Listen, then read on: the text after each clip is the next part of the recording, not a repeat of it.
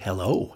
Welcome to Discovering Jazz, where you and I together discover great music, picking up information to keep jazz, old and new, alive. My name is Larry Seidman, here in Edmonton, Alberta, Canada, sponsored by Peterborough Independent Podcasters. Today, more recordings that will encourage us to love jazz, as selected by a number of jazz aficionados, starting with Bill Evans and his trio, Portrait in Jazz. His first album with bassist Scott LaFaro and drummer Paul Motion, recorded December of 1959. One aspect of this album was revolutionary in terms of how it changed the role of the bass, where LaFaro plays counter melodies to complement what Evans is playing, and you can really hear that in this track, Witchcraft, Bill Evans Trio.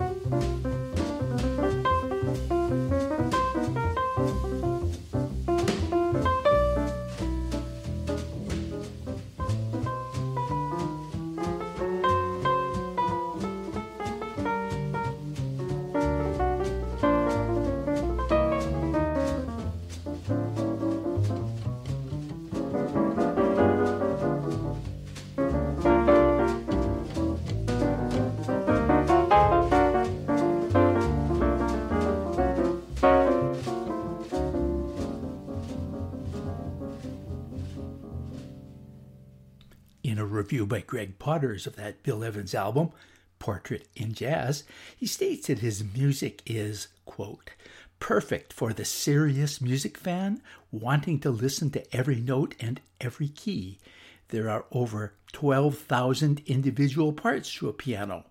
The core pieces support the functional features, the keyboards, the hammers, the bridge, the soundboard, and the vibrating strings. Evans has a way of manipulating the keys and allowing the strings to sing their own song, unquote. And at a jazz camp I attended in Victoria, BC, Victoria pianist Ashley Way demonstrated how Bill Evans' way of voicing the chords ensured that every inner note in a chord had a purpose in terms of how they related to each other.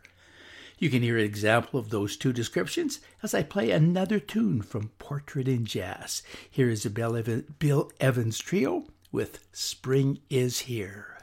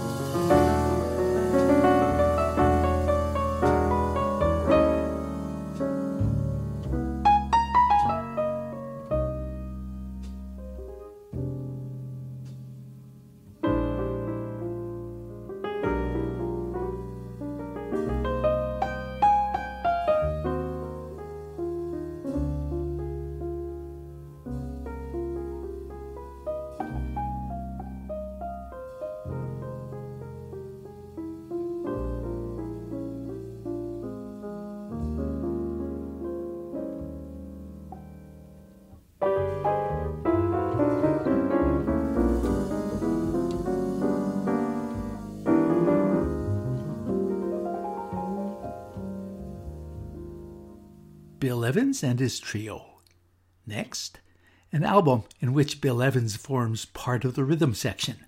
Oliver Nelson's 1961 album, The Blues and the Abstract Truth, was mentioned on 3 jazz lists as a must album for newbies to jazz.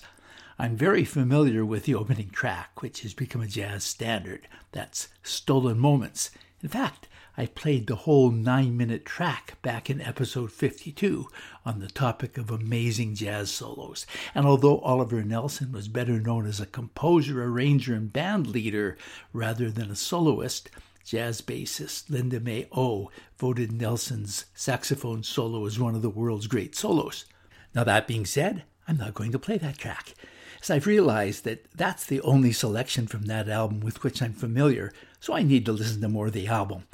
Moving on to track 2, one that is apparently not at all typical of the album, but I think that because it's so much fun and because it also develops a theme from American classical composer Aaron Copland, it's worth playing here. It's called Hoedown, with Freddie Hubbard on trumpet, Oliver Nelson and Eric Dolphy on saxes, Bill Evans piano, Paul Chambers bass, and Roy Haynes drums. Hold down. 1, 2, 1, 2, 3, 4.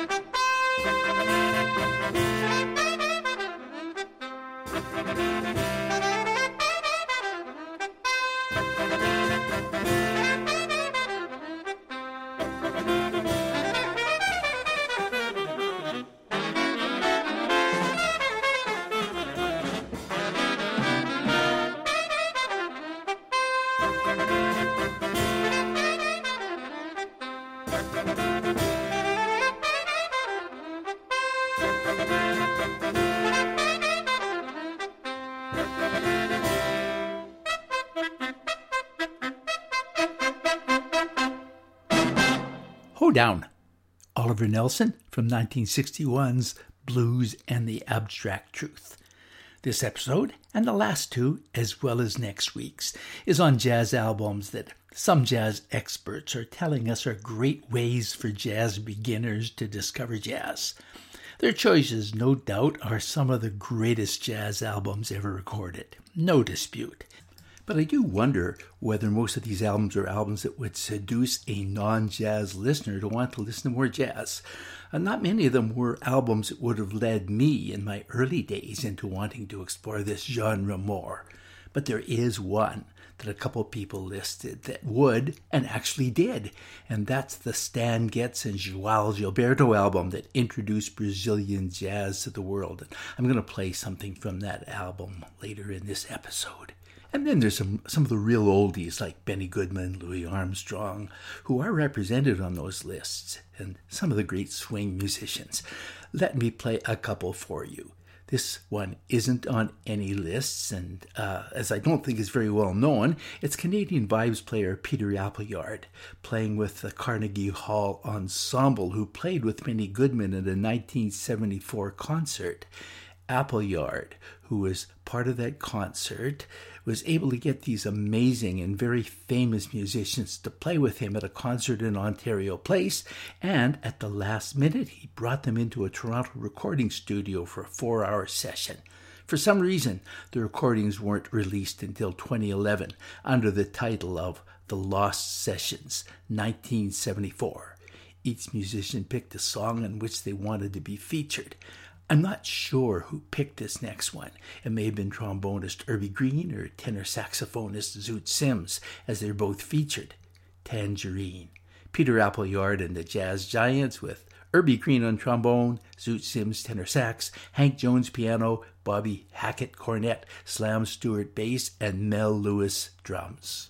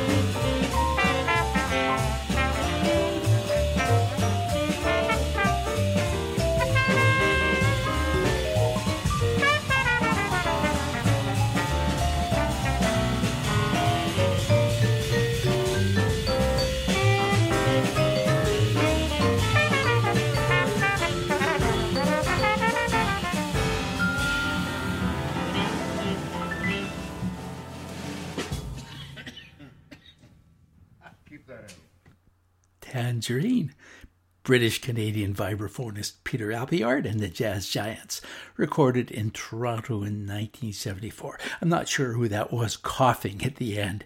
It's a wonderful album, though, sure to seduce any jazz lover or non-jazz lover. Speaking of seductions, how about Sarah Vaughan?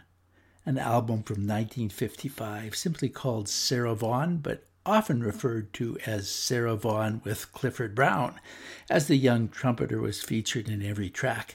Also on the album are Paul Kinnishett on tenor sax, Herbie Mann, flute, Jimmy Jones, piano, Joe Benjamin on bass, and Roy Haynes, drums. This shows Vaughan to be the ultimate jazz singer. True, she only scats on one of the tunes, but her improvisation is in her musical phrasing. You can really hear it on this tune, April in Paris, where the two times she sings the chorus, she phrases them quite differently. And while some criticize her for substituting lyrical meaning for a type of musical focus, I find that really listening to where she's going to take a breath and where she's going to let one lyrical phrase meld into the other creates a fascinating tension. Here she is with April in Paris, Sarah Vaughan. Oh, and make sure you pay attention to the incredible trumpet playing of Clifford Brown.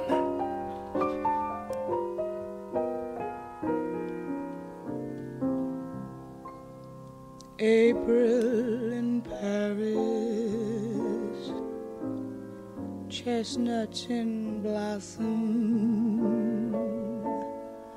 holiday tables under the trees. April in Paris, this is a feeling no one can ever reprise. I never knew the charm of spring, never met it face to face. Oh, never knew my heart could sing, never missed a warm embrace till April in Paris. Whom can I run to? What have you done to my heart?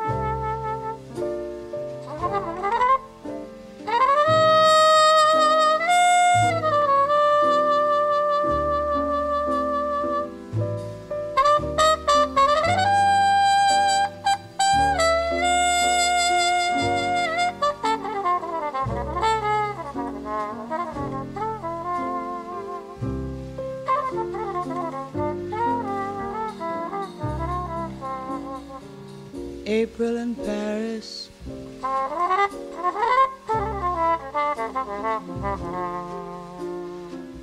Chestnuts in blossom.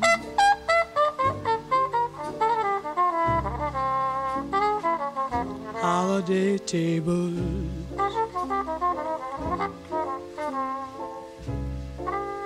Under the trees.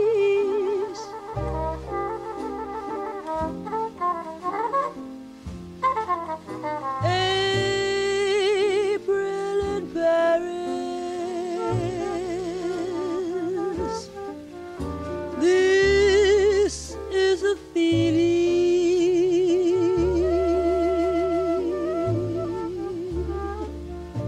no one can ever reprise.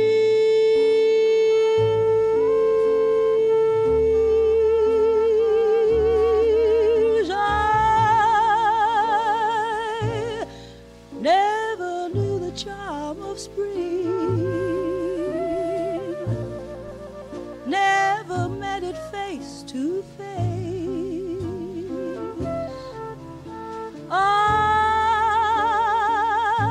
never knew my heart could sing, never missed a warm embrace till April, Paris.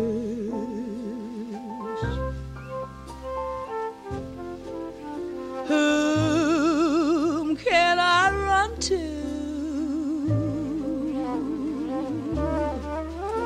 What have you done to my heart?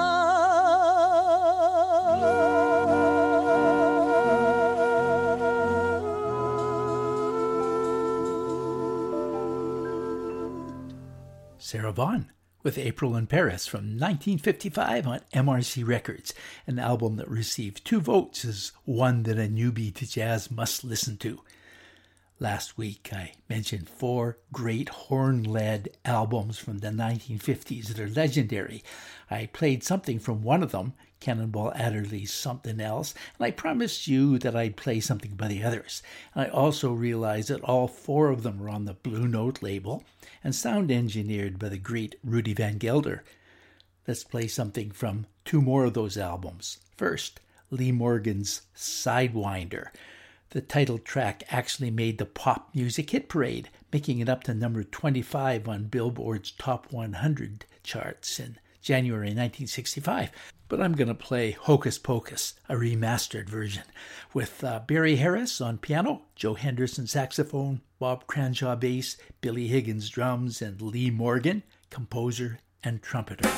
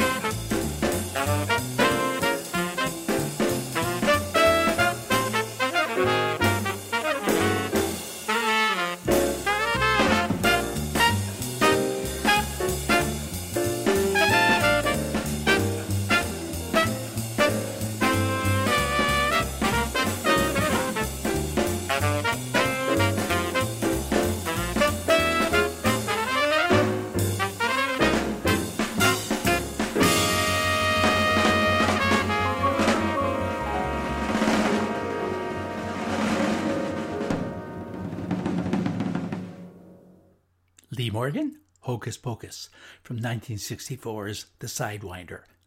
Another Rudy Van Gelder mixed album on Bluenote, and one that made 4 lists for essential jazz albums for beginners, is John Coltrane's Blue Train album from 1958. I put together a whole program just on that album. It was episode 62, but I didn't play this track, the only standard that was put on that amazing album, so I'll play it now. I really like those standards, probably because I'm old-fashioned. And that's the name of the track, written by Jerome Kern.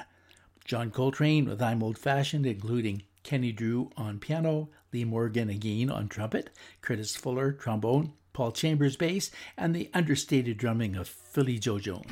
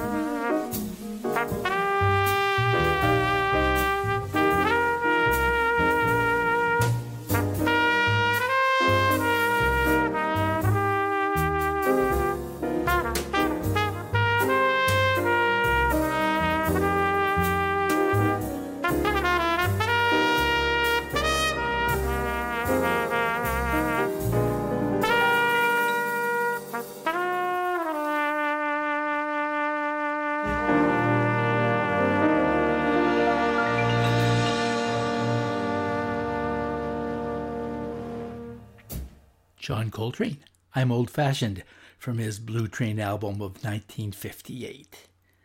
I mentioned the Getz and Gilberto album earlier on. That's truly one that's accessible to non-jazz fans. Then I forgot to play it. So let me rectify that now. This might be the most accessible jazz album ever in terms of its popularity to people who don't normally listen to jazz. It's the only jazz album to ever reach number 2 on the Billboard Top Album charts, and it stayed on the charts for 96 weeks. It also received a Grammy for Record of the Year in 1965, the first non-American album to win. It's a collection of mostly Antonio Carlos Jobim tunes, with Jobim on piano, Joao Gilberto on vocals and guitar, Stan Getz, tenor saxophone, Sebastião Neto on bass, and Milton Banana on drums. This tune was written by Jobim, with lyrics by Vinicius de Moraes. So danço samba.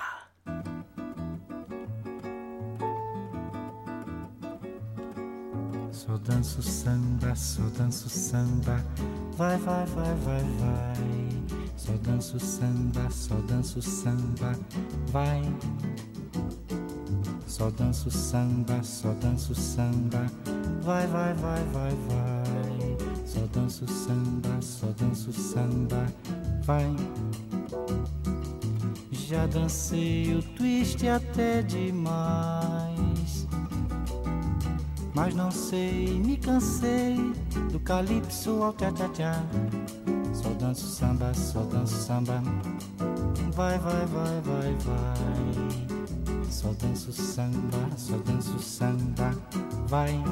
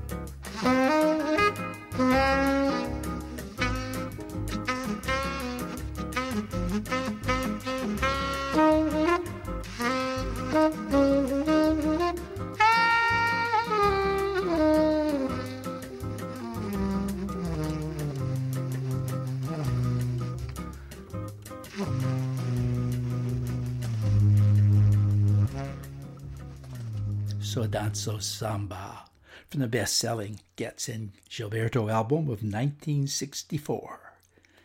Let's finish off with the King of the Tenors.